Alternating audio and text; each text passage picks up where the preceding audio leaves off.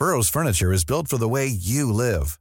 From ensuring easy assembly and disassembly to honoring highly requested new colors for their award-winning seating, they always have their customers in mind. Their modular seating is made out of durable materials to last and grow with you. And with Burrow, you always get fast, free shipping.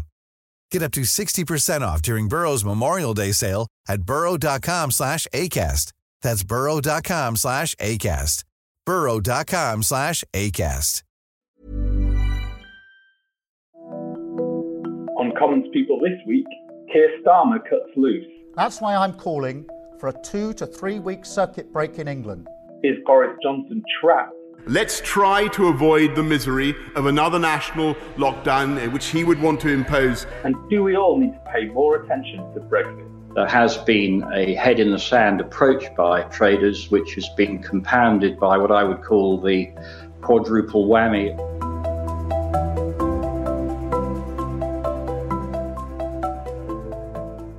Hello and welcome to Commons People. I'm Arj Singh and joining me this week is Paul Wall. Hi Arj. Hello Paul. Rachel Wearmouth's here. Hi Arj. Hi Rachel, and we're delighted to be joined by the Conservative former Cabinet Minister Anne-Marie Trevelyan. Hello. Hi Anne-Marie, how are you? Very well, thank you. In your office in Westminster by the looks of things. I'm in my office in Westminster, which is not as warm as it might be, so I'm wrapped up in a nice warm blanket. So, it's just like being at home on a normal December day, really, only it's October. Indeed. Well, it's been a huge week in Westminster as the government set out its initial response to the second wave of coronavirus. On Monday, Boris Johnson revealed plans for a 3-tier local lockdown system he hopes will slow the spread of COVID in areas where it's getting out of control, like Merseyside. But after papers released by the government SAGE committee showed scientists had asked for a circuit break full lockdown nearly a month ago, Keir Starmer decided to end his constructive opposition and back a short, sharp national shutdown. Instead, Johnson is so far putting more areas into high levels of restrictions, with London entering Tier 2 from the weekend and an almighty battle over whether Manchester should enter Tier 3 without economic support. Let's hear Starmer and Johnson clashing at PMQs. SAGE has advised that a circuit breaker should act to reduce R below 1, should reset the incidence of disease to a lower level, and should set the epidemic back by approximately 28 days or more. All three are vital, and that's why Labour backs it. So can the Prime Minister tell us what is his alternative plan to get R below 1? R below 1.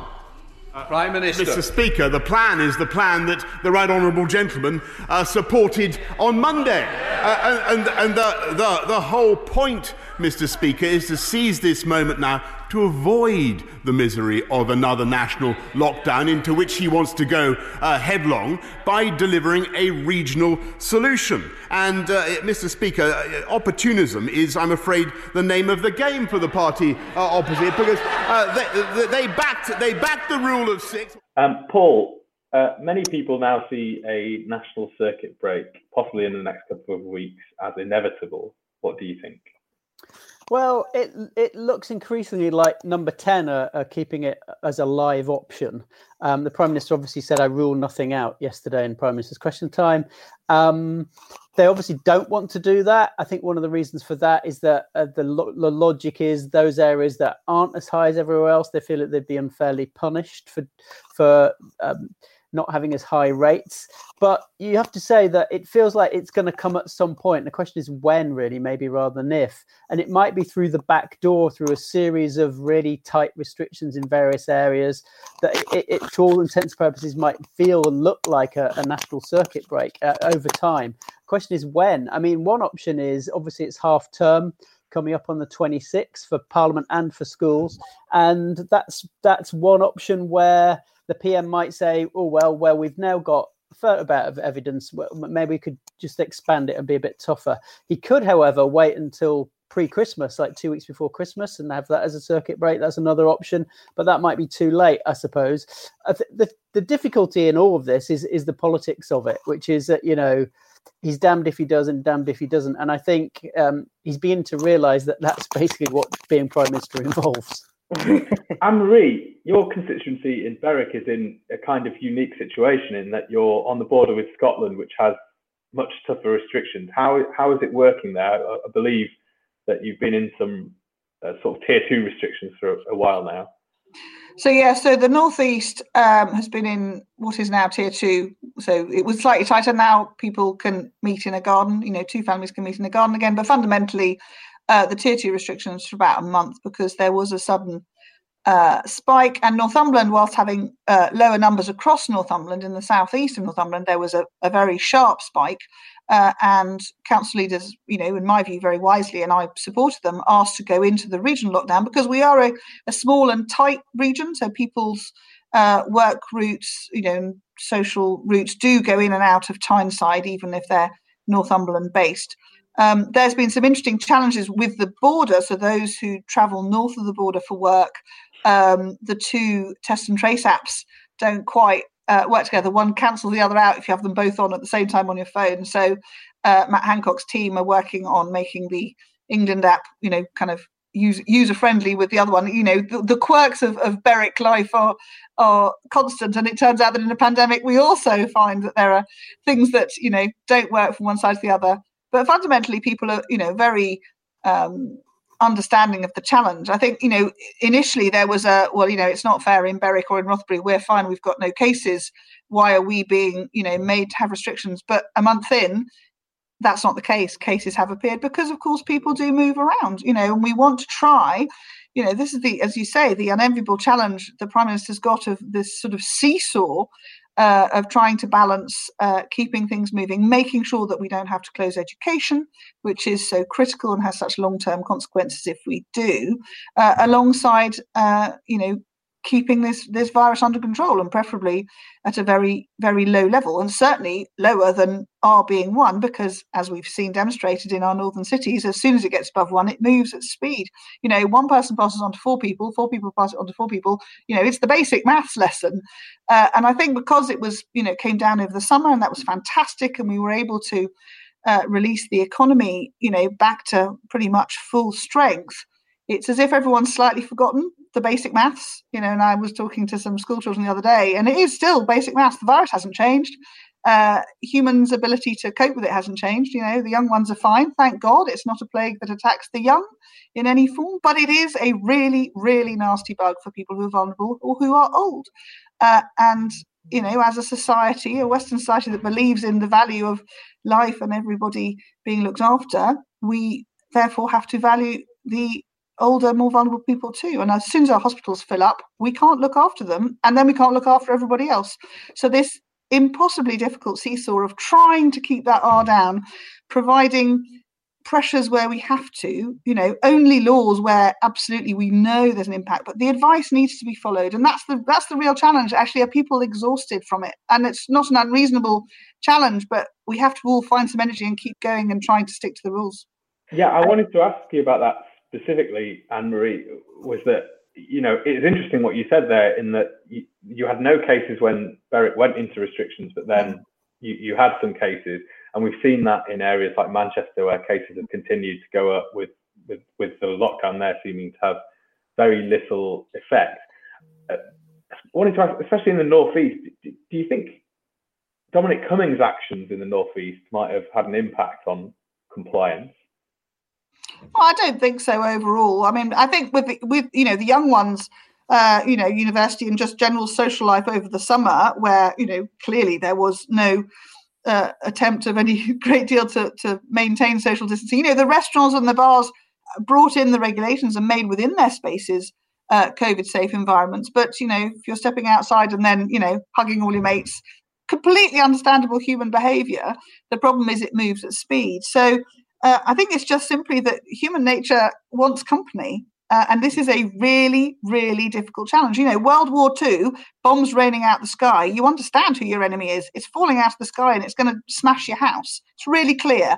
Everyone's willing to, to play and to understand and to follow the rules. This is a very difficult enemy to get to grips with, because actually, for a lot of the time, it doesn't, fortunately have, dramatic impacts. But if our hospital systems are full up, everybody will know. And I've said to some people who are determined that all freedom should be allowed and no one should be, stopped from leading the life they choose, until you tell me you couldn't get an ambulance to come and get your husband who suddenly couldn't breathe because he had COVID.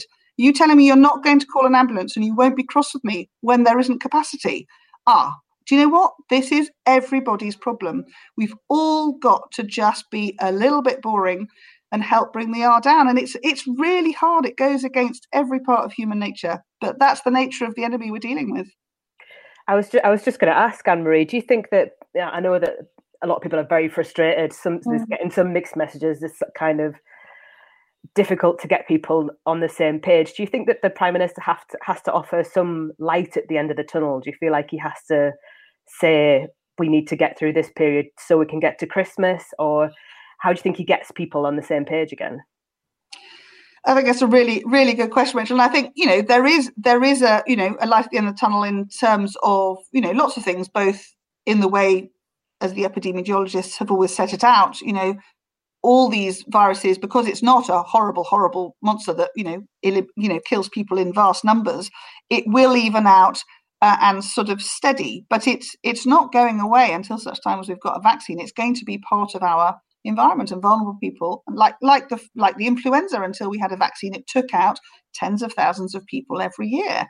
This is a similar and more virulent virus than the flu. So we've got to understand as a community, as a whole community, that a different way of life for a while is necessary, but along with the ability, if we can manage that, to be able to get on and lead happy lives. But the reality is that this is challenging until such time as we've got really good weapons against it. It's not so strong it'll burn itself out as a virus, and it's not so weak that it doesn't affect very large numbers of our friends and neighbours. So, he has got a really difficult challenge, which is for this winter, because like all viruses, it lives longer and more happily in colder weather. We've got to manage it, and it's a long, hard slog for everybody, but everyone's got to buy into it. And the challenge, I suppose, for the Prime Minister is to ensure that people, can buy into that and really understand why. And I mean, personally, I think we should bring back the daily update, because talking to constituents who don't, like all of us, live in a political bubble and are, daily aware of the numbers and the changes. They get home from whatever their job is, they get the kids in, they put the tea on the table, and they turn the telly on, and that's their half hour of the day when they absorb information. And actually it was really well received. I think that's something that gave people both an understanding and a sense of the continuity of the problem, which is what we've got to really embed. Sadly, it's a hard yards for this one. Some of your colleagues want to see economists appear at those press conferences as well. Do you think that would be useful? I think all information is useful. I think there's, as someone who was in cabinet through the thick of this, we were subsumed with huge amounts of data, different parts of the whole picture, and that's why I'm very comfortable with the position I've got, which is everyone's got to help out here, because there's no magic bullet at the moment. So I think all parts of, that puzzle shared with the population. Our population are very straightforward and honest and have a load of common sense, and actually they're pretty good at understanding the problem. And I think most people do. That's the point. Most people are trying really hard to do the right thing. Yeah, it's interesting. I guess the appearance of economists might help the Prime Minister provide some justification for having local or regional lockdowns rather than a full national lockdown, perhaps. Yeah, I think those voices that help, give the transparency to the data and just, explain it in ways that, make sense to those who aren't, political geeks like us who spend our time poring over this stuff. Yeah, Rachel, I just wanted to ask about Keir Starmer. He made a pretty big move this week. Constructive opposition ended. What were his motivations, and is it a risk? Yeah, I guess this week was the moment when you sort of had this parting of the ways to some extent. It came sort of shortly after the SAGE papers were released that said that the government scientists had recommended a circuit breaker lockdown, and then Keir Starmer followed that and said this is what he thought was in the national interest. He's had some internal pressure from people like Andy Burnham and Northern mayors who are opposed in some of the restrictions in their area and want to see a more national picture breaking the whole thing down. But I guess he's also been under some pressure from people within his own party to be more strident in taking the government on, but his approach in sort of the early days of his leadership has been to support the government where possible. So it's going to be interesting to see how this plays out, because, you know, the picture could look entirely different in a year when we have, you know, we'll see exactly what does happen with the economy. So it's very hard to say how decisions and positions taken now are actually going to play out. What was really interesting about that data dump was on Monday night, I remember going through, like Rachel at the time, and scrolling through the Sage minutes now, which is, they're buried away. They're not easy to read necessarily, but they suddenly sent us all an email saying, no, within minutes of the press conference, that actually here's this new information. And I remember reading it, and I couldn't quite believe what I was reading. I thought, hold on, am I really reading this? That Sage recommended on the 21st of September, a circuit break. And then you go through it, and they're saying that there should be no face-to-face tuition for university students. And they went through one by one. I was thinking, this can't quite be right, can it? And then I had to reread it, and no, it was right. Now, obviously, they caveated it, and it clearly caveated it by saying, look, this is just one part of the jigsaw puzzle, as Anne-Marie just said, you know, and that economists will have to make a separate judgment about other impacts. And Number 10 were quite clear about that. But the timing of that release, still is a bit of a mystery. I don't know why it was done, you know, just after the PM's press conference. For example, MPs, you know, they heard the PM deliver his statement to the House. It would have made a lot of sense to publish it in the morning. So MPs could have then asked him about, in terms of this transparency point, well, what do you make of this? And it just, I don't know why that timing decision was taken. It seems rather odd.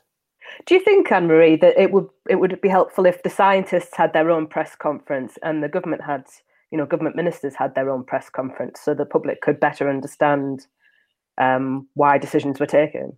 Well, I think that's why I go back to, I think that you know, the daily update had useful, because it was, you know, a mix of you know, the people who were involved in making, you know, this jigsaw of decisions.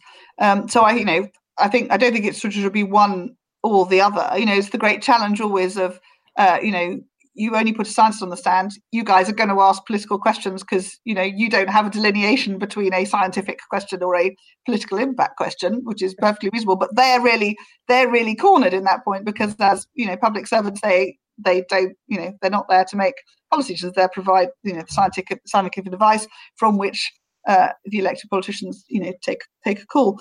So, you know, I think that the kind of team effort, when everyone, you know, comes together and talks in a group, is the most powerful one. You know, and I would encourage that to continue. But I'm not sure that, you know, separation helps, because this is genuinely, you know, it's an invisible enemy, and its decisions on one side impact everything else, and they have to be looked at in the round. You know, circuit break is a call. It has lots of impacts. The PM's been very, very clear that if he's, you know, if in any way he can, he wants to keep education moving, and not allowing breaks there, because that has, you know, that's one of the longest impacts, you know, COVID tails, if you like, that we would create. You know, it won't just be last year's cohort who've got onto higher education now. It'll be this year's, you know, 9 and 10-year-olds, this year's 14, 15-year-olds. It has a really, really long tail if we keep shutting down education. So if that's the most important thing that we, you know, try to keep moving, everything else is a constant rebalancing depending on how people are behaving. And that's the hardest challenge, is to keep everybody engaged. You know, businesses have done a huge amount to make their workspace, you know, workable for everybody. I think we've forever changed how we work in terms of technology, allowing people to be from all over the place, which in the long term I think has some really interesting upsides. You know, the recruitment opportunity, you could be anywhere and you know, work for a company. Those sorts of things are extraordinary. There'll be really powerful positives that come out of this crisis. But if we're going to try our damnedest to keep education going for our young people, then everything else has to fit around it, and that's going to be a movable feast all through the winter. Yeah. Do you think? I was going to ask Anne-Marie. Do you think that actually the PM is just waiting and watching for how the circuit break in Scotland is going to play out before he makes a decision south of the border? Because that's a live lab test, and this circuit break idea, you know, Sturgeon's really gone for it, and is obviously is a smaller number of people than in England. But do you think he might want to just wait to see how that whether the figures shift before he makes a decision. Well, certainly that's more evidence into the pot to making decisions. But we come back to the challenge that he is someone who believes very much in freedom and choices and wants everyone to follow what are basic rules. The hands, face, space thing, they're really simple. They're not clever. They're really simple, but they really stop transmission. And actually, at the end of the day, we can have more of a normal environment to work, live and play in if the transmission rate is really low. I don't think we're going to get it to an elimination process because we're not, minded to lock everybody up and fine everybody every time they step outside the door. That's not how the British are. And that's a conscious decision to do this, together and with consent. But you're not wrong, Paul. We'll see what the impact is across that central belt, where we did see a sudden surge where, it must have been a population who was exhausted from, kind of keeping away from each other and decided they were all going to go around, hugging again. I use that word broadly. Well, that brings us nicely on to the next topic. The news on Monday that pubs can stay open if they serve food, even under the toughest restrictions, got tongues wagging in Westminster that Rishi Sunak might be winning the Hawks v Doves argument on coronavirus in Cabinet. Meanwhile, a number of Tory MPs rebelled to vote against the 10 p.m. curfew for pubs, while Bolton MP Chris Green resigned as a PPS over the latest restrictions, complaining that the attempted cure is worse than the disease. Sunak is meanwhile facing pressure over the economic support, given many areas are now entering nearly full lockdowns. All in all, any hope in government that would be able to get past a difficult summer appears to be dissolving.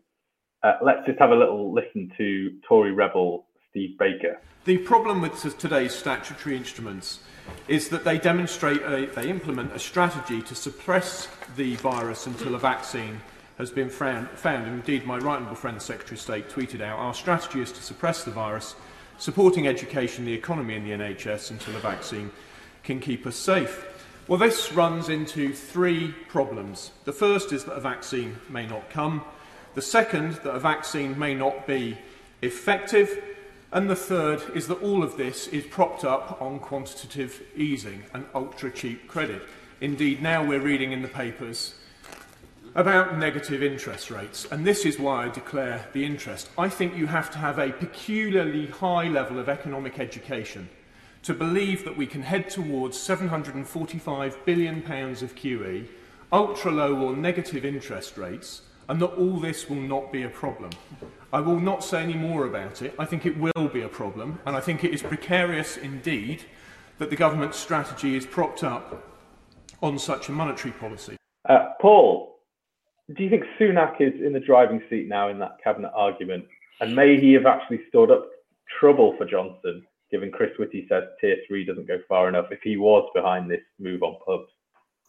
Well, it's certainly, everyone forgets that actually this is as big a call for Rishi Sunak as it is for the Prime Minister, because his big call has been that the withdrawal of furlough at the end of this month, don't forget, is still looming, that somehow that the economy can cope with that and that we could ride out those job losses.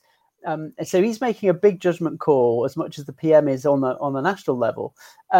But perhaps the problem is that the hostage to fortune that both he and the PM gave right at the start of this crisis, when they both said there's two really key things. One is nobody should be penalised for doing the right thing.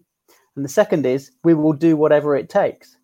Now, if we are returning to a situation where the virus is spreading as virulently as it was earlier in the year, albeit with, we've now got better ways of treating it to prevent people from dying. But if the hospitalisation rate is getting close to what it was in March and April, when they said those two things, you'd have to think that maybe Sunak's going to have to, again, look at his financial plans and just offer some really concrete support that goes beyond what he's done already. And I think that's going to be really interesting, because the Prime Minister may well be tempted to say, look, come on, Rishi, we're really, we're suffering here. I get your point about fiscal credibility, but, we're back in the same situation. And to be consistent, we've got to actually offer similar levels of support. That's going to be quite interesting, because that's what lies behind today's whole row and the standoff with Greater Manchester. That's what, the North East is also saying, well, if you put us into these restrictions, then surely you need to give us some proper financial package. It's about money. And ultimately, it may well be that the government goes back to a position where it says, yeah, okay, we can borrow a bit more yet again, because we have to. That's a really, really difficult call to make. But I think in political terms, it might be wiser if they revert to what they were doing in April. What do you make of that, Anne-Marie?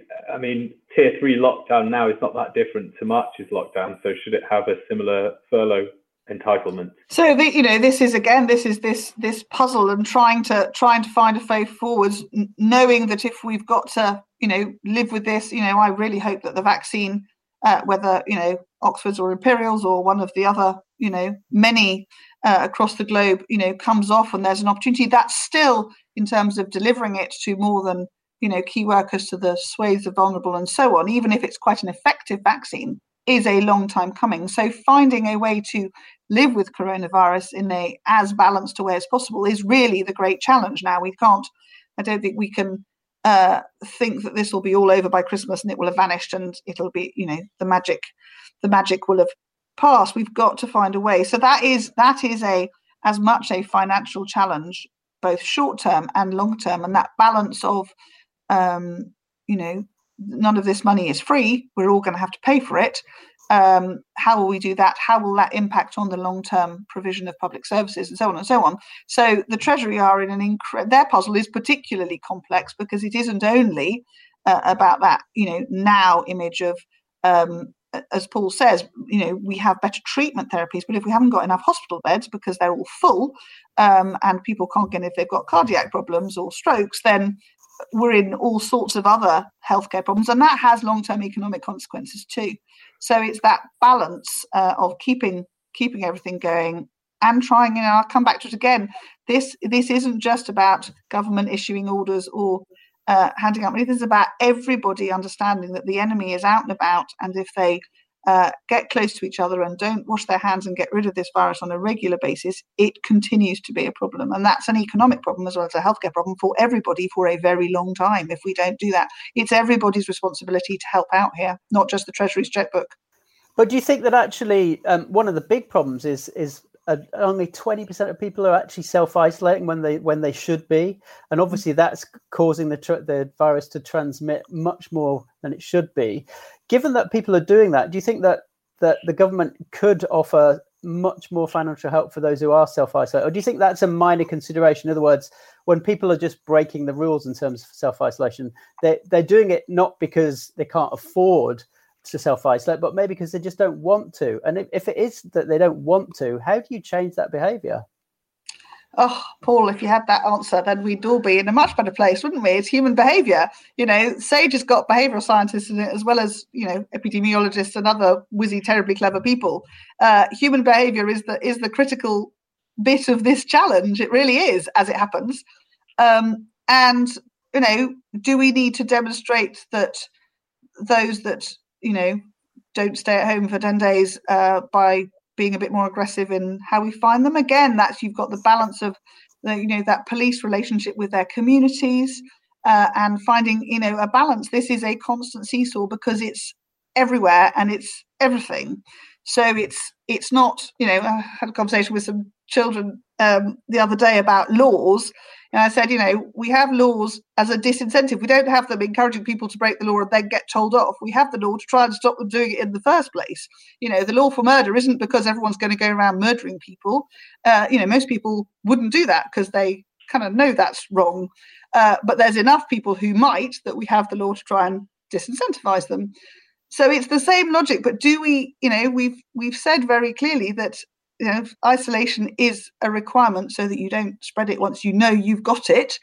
Have we got to be more robust in policing that? Maybe a bit of that would remind people of their obligation to their friends and neighbours, and that's difficult because that's a long-term challenge in terms of policing relationships with their communities. But that might be a way to make it clear. I think over the summer with some of the rallies that went on when there wasn't social distancing, and the police I thought were incredibly resilient in managing it. But certainly in my patch, you'd get it seems like down in London you can please yourselves and you can all gather and do what you like. If we did that in Alnwick Town Square, the local copper would be telling us to move on, and that's right. So he should, but they're different impacts in terms of police relationships with their community. So there's a really big piece of thinking there, which I know Kit Malthouse is very, very cited on. But that's one of the challenges. If folks think it's okay to just please themselves and pop off to Tesco's, because they forgot to get any milk when they realised they had the bug, well, do you know what? Actually, that's not good enough. Yeah, interesting. Rachel, I just wanted to ask you about the Tory COVID rebels. Yes. Should the PM be worried about them? Yeah, so this was during the votes on the tiers, and in particular the 10 p.m. curfew, which was already enforced. It was a retrospective vote, but a lot of the MPs chose to just make their point and push for a vote on it anyway. And there was a lot of kind of the usual suspects in there, quite libertarian kind of Tories, like Steve Baker was among them, Graham Brady was among them, people we already knew that were against some of the restrictions. But there was also some red wall Conservatives in there. Deanna Davison, for example, Matt Vickers, Bishop Auckland, Stockton South, they were kind of drawing a line in the sand to some extent as well. And these are MPs that have just been elected in December, which is kind of quite surprising, really. So yeah, you would think that Boris Johnson would have noticed that there was this group of red wall Conservatives that are also showing their teeth to some extent when it comes to the restrictions. Yeah, and they're Anne-Marie's close neighbours as well, some of them. But is this kind of the point? Even if Johnson wanted a national circuit break lockdown, wouldn't all hell would break loose on the Tory backbenchers, wouldn't it, Anne-Marie? I think it would cause real concerns, as you said earlier, because actually large parts of England are, not in the sort of statistical space that the northern cities are. But the curfew is an interesting challenge, because actually, if you look at let's look at the broader impacts. Again, we come back to healthcare capacity. It's boring but important. Actually, when everyone goes out on the hoy in Newcastle of a Thursday night, Friday night, Saturday night, Sunday night, as a lot of people end up in A&E. It's a lot of people. And they're put on a drip or they're left over a bucket and watched over by a very kindly nurse. And when they've stopped clearing their system, they get sent home again. But it fills up the hospital. If we've got a hospital full of people with COVID, which is a nasty disease that requires a lot of medical care, and indeed you have to separate them from the others in the hospital, you just reduce capacity. So the 10 o'clock curfew does mean, despite I'm sure some preloading and starting at 3 p.m, fundamentally reduces the drinking and therefore reduces the number of people ending up in A&E. And those numbers have been clear. You can see it already. It makes a difference. This is all, it's the seesaw, it's the balance. None of this is definitive or the solution. It's part of trying to make sure we keep capacity so that the healthcare system doesn't fall over, because if it does, that has impacts across the board, including eventually economic. So it's the boring, sensible. I sound like my mother, bless her. Could you wash your hands? Make sure you do that. But you know what? Don't drink so much, because then you'll fall over and you'll break your leg and then you'll have to go to hospital. That's the reality. It's really boring, gritty ordinariness, this, and all these regulations are to try and help reduce the pressures that end up with hospital system that's overwhelmed. If the hospital system is overwhelmed, we're all in terrible trouble. So it's all really boring, grim. Sorry, life isn't as much fun. It just is. It's hard. And it's hard economically, because clearly we've built up a nighttime economy that's incredibly successful over the last decade or two. So again, there's an economic impact. But at the end of the day, nothing works if you can't get into hospital with whatever your ailment is. That's there for all of us. Anne-Marie, I've now got images of you preloading before a night out down the big market. It's never been my thing, but I do know some of a slightly younger generation than me who are minded to do that. I'm sure Rachel never did, obviously. That seems like a fair defence of the curfew, but there's not really one that I've heard from the government. Why aren't they saying this? I've heard Matt say it. I'm trying to think. In one of his statements, But again, we could all drown in data and we would all enjoy it. I'm not sure anyone else would. But actually, it's that broader question of the impact on healthcare is data that I think, and it's an interesting question. I'll raise it with the Secretary of State, actually, should we have that more easily available to us to get a sense of exactly, how quickly we see, we all understand, the kind of the winter flu crisis, as it's always helpfully called by journalists every winter. What does that mean? It means suddenly there's a load of people with flu, elderly people have, complex illnesses brought on by the flu and not other things. They fill up the hospitals. Elective surgery then stops. So this is in giant. It's that if one thing unexpectedly, and the argument is always, well, you're always going to get a flu epidemic, so why shouldn't you plan? But you don't always. Some winters, the flu virus isn't as virulent, or, it's cooler weather or whatever it is. But this is the same thing in big, which is if the system overwhelms, everything else stops. But also because this is so catching, you have to then shut the door to lots of other people because then they'd catch it too. So it's a really gritty, boring thing. And that's the challenge. This is long, hard graft. There's nothing exciting about it. There's nothing dramatic about it. It isn't, thank God, bombs falling out of the sky, taking out a street. It isn't that sort of war, but we're dealing with an enemy that is grinding its way to try and shut down our healthcare system. And then everybody will know about it. It doesn't matter if you're 20, 30, 50 or 90 or 4 years old. If your mum can't get her breast cancer treatment because the hospital is full, if your child falls out of a tree with a broken arm and can't get in, this is suddenly everybody's problem. So we just have to be really boringly sensible about finding the balancing areas that reduce the risk of that hospital care falling over. And I'm afraid too much drinking on a Wednesday, Thursday, Friday, Saturday, Sunday night is one of the elements that causes it. There is, of course, the flip side, which is, of course, you throw everyone out at the same time, and because they've still had a few, they have forgotten by then that they shouldn't all hug their way onto the bus and not put their masks on. And the poor bus driver is dealing with, 40, not very sober people all at once. That's really difficult. So there's the challenge of managing a sharp line.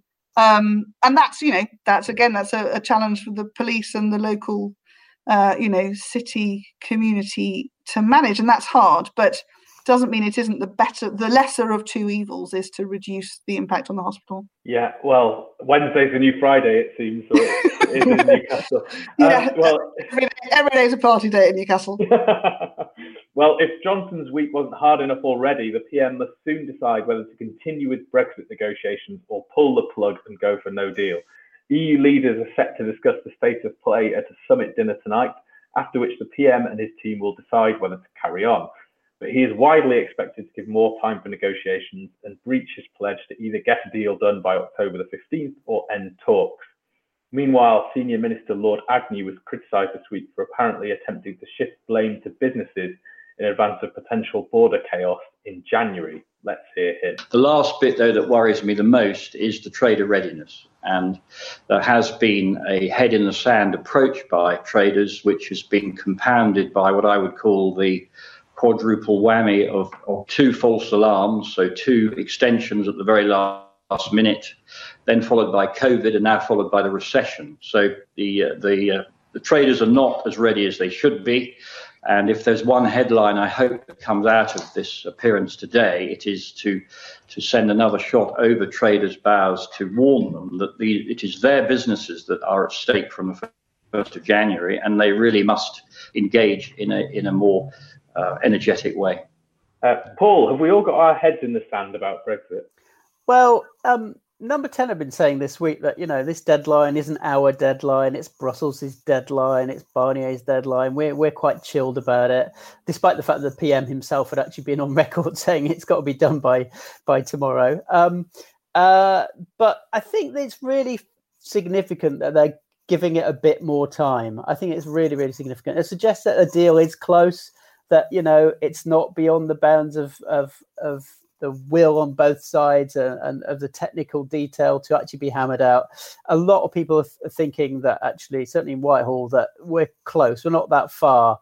And, we'll see whether or not you need another deadline beyond this summit to sharpen minds. But it feels just in your water. It feels as though we're going to get a deal of some kind. Yeah, and Anne-Marie, as Paul says, it does feel like we are going to get a deal. But some of your Brexiteer colleagues, such as Ian Duncan-Smith, have been warning that even if we do get a deal, we still be tied too closely to the EU because of the withdrawal agreement and the Northern Ireland provisions in that, and how closely that actually ties the whole UK to the EU. What do you make of that? So, I'm as Brexiteer as they come, but we will have left and be, outside the implementation period on the 31st of December or on the 1st of January, and we will be moving forwards. I really hope there's a deal to be made. Personally, if it's a fairly basic deal, that's fine to get us across the line, and then we start to, build a relationship in a way that is, separated. I think, the whole thing's been really difficult. Clearly, the EU had a mission which was to make it seem impossible so that other countries might, not choose to try and leave because, they clearly want to continue their project, and, they're more than welcome to. I didn't want my country to be in it, but they want to. So there was that sort of sense of make it as hard as possible to begin with. But I think as we get closer to the end of the year, the reality is that, businesses across the EU as well as UK businesses want the practicalities to work. It's as impactful in a bad way on German, French, Italian, Hungarian businesses as it is for, my farmers if they are caught in a challenging tariff trap. So I think everyone wants to get there. And I'm quite comfortable if it's a relatively simple deal in that first iteration, and then we work on it from there. Fundamentally, the simplicity is we will be outside the EU, standing firm as the United Kingdom on the 1st of January, and we can crack on and build the new relationship, with the same rules that we've got. We've got the same rules at the moment anyway, because we've all been in the same club for a long time. So we're starting from a very comfortable, bottom rung of the new ladder. But I think the key point that IDS is making, and I think there's a Centre for Policy Studies paper accompanying this, was that the provisions in the withdrawal agreement, which obviously we've already signed, tie us into things like EU state aid rules and things like that, and checks on trade on the Irish Sea, and that means we're actually still a colony of the EU, even if we come out with a basic free trade deal that Boris Johnson wants. Do you agree? Well, state aid, I know, is one of the issues that's been causing, a lot of the toing and froing in the last few weeks. I'm confident that the PM, expects to, put the UK on a firm footing on the 1st of January, which is one where we know we are able to, get on as we want to do, working in a very constructive way, in a trade deal like we do with any other country, if we think of the EU as a country. So I'm very comfortable that he won't leave us in something that is, as you say, a colony, but it will be something where we are able to move forwards as we want to, but, working with our closest neighbours and clearly our key trading partners. Rachel, just a quick word on things stateside. A key win from Brexit was going to be a UK-US trade deal, but is that possibly under threat by Donald Trump's apparent tanking in the US election? Yeah, well, it's interesting that the rhetoric has kind of changed very recently from the government, because that could be because we are very close to a deal, or it could be because there's this increasing gap between Donald Trump and Joe Biden in the polls, and the Democrats obviously helped to build the Good Friday Agreement. So I think, it'll be interesting to see how that pans out in the weeks to come. But I think, I imagine the government very much has in mind that there could be a changing of the guard in Washington as well. Yeah. Fair enough. Well, we must move on. It's time for the quiz. And this week, following a poll this week which showed support for Scottish independence had soared to 58%, this week's is all about English-Scottish UK relations. So if you know the answer, just shout it out. That's the only rule. Who was the king who first united the Scottish and English crowns? Oh my God. Edward III? No. First time. So James the Sixth? Yeah, he was James VI in Scotland and James I. James I here. Very good. Yeah, well done, Paul. Yeah. Question number 2. In 1979, there was a referendum on the devolution of powers to Scotland, which Scotland voted in favour of, but the UK government didn't act on it. Why not? I was 10. I can't remember. Oh, because it didn't meet the really high 2/3 threshold or something like that. Is that all right? Was it 70%? Yeah, 40% of the entire electorate had to vote for devolution. Well done, Paul. 2-0. I'm old. I'm older than Anne-Marie. I'll take that as a compliment somehow. You should. That was let's move on. I'm thanking that one. It's fine. I'm thanking it. Let's quickly move on. Yeah, take what you can get, I suppose. In what year did the SNP first take power as the Scottish government? Ooh. Oh, come on, Rachel, you should know this. Yeah, probably Mrs. should. Holyrood. Gosh. Was it was it 2011? I was going to say 11, yeah. No, he's shaking his head at us. This isn't good. No, earlier than that. Is it? Was it 2005 or 2006? Coalition government. So what? 2007. 2007, yeah. But you'd already had a guess, Paul. You don't get a point for that. Rachel was closest. It was a minority government. Rachel was closest. I'll give you a point, Rachel. You were pretty much there. But Paul's won the quiz. Congratulations, Paul. I needed to restore my honour after a few losses lately. Wisdom. Anne-Marie shows she's very much on the English side of the border. So. Oh, yes, definitely. Even though I've got Scottish roots, so I love Scotland. It's a wonderful part of the world. But yeah, I'm very English when it comes to these things. I'm very British. I love our islands being all joined together. For me, it makes perfect sense. Unfortunately, that's all we've got time for this week. Thank you to my guests for joining me, and make sure you subscribe to Commons People on all the usual channels, and please be sure to leave us a review. Please also check out Running Mate, our fantastic podcast on the US elections aimed at Brits, and get your daily dose of what's happening in Westminster by subscribing to the Warzone newsletter at bit.ly/the-war-zone. We'll just leave you with Tory MP Richard Drax questioning the need for a lockdown by actually attempting to impersonate COVID-19.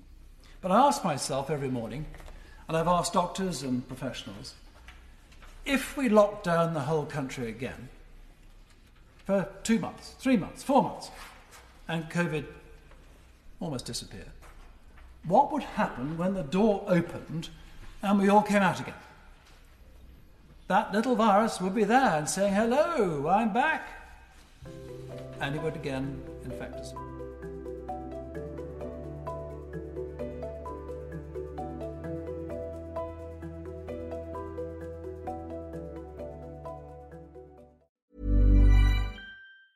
Hey, it's Paige DeSorbo from Giggly Squad. High quality fashion without the price tag. Say hello to Quince. I'm snagging high-end essentials like cozy cashmere sweaters, sleek leather jackets, fine jewelry, and so much more. With Quince being 50 to 80% less than similar brands. And they partner with factories that prioritize safe, ethical, and responsible manufacturing. I love that. Luxury quality within reach. Go to quince.com/style to get free shipping and 365-day returns on your next order. Quince.com/style.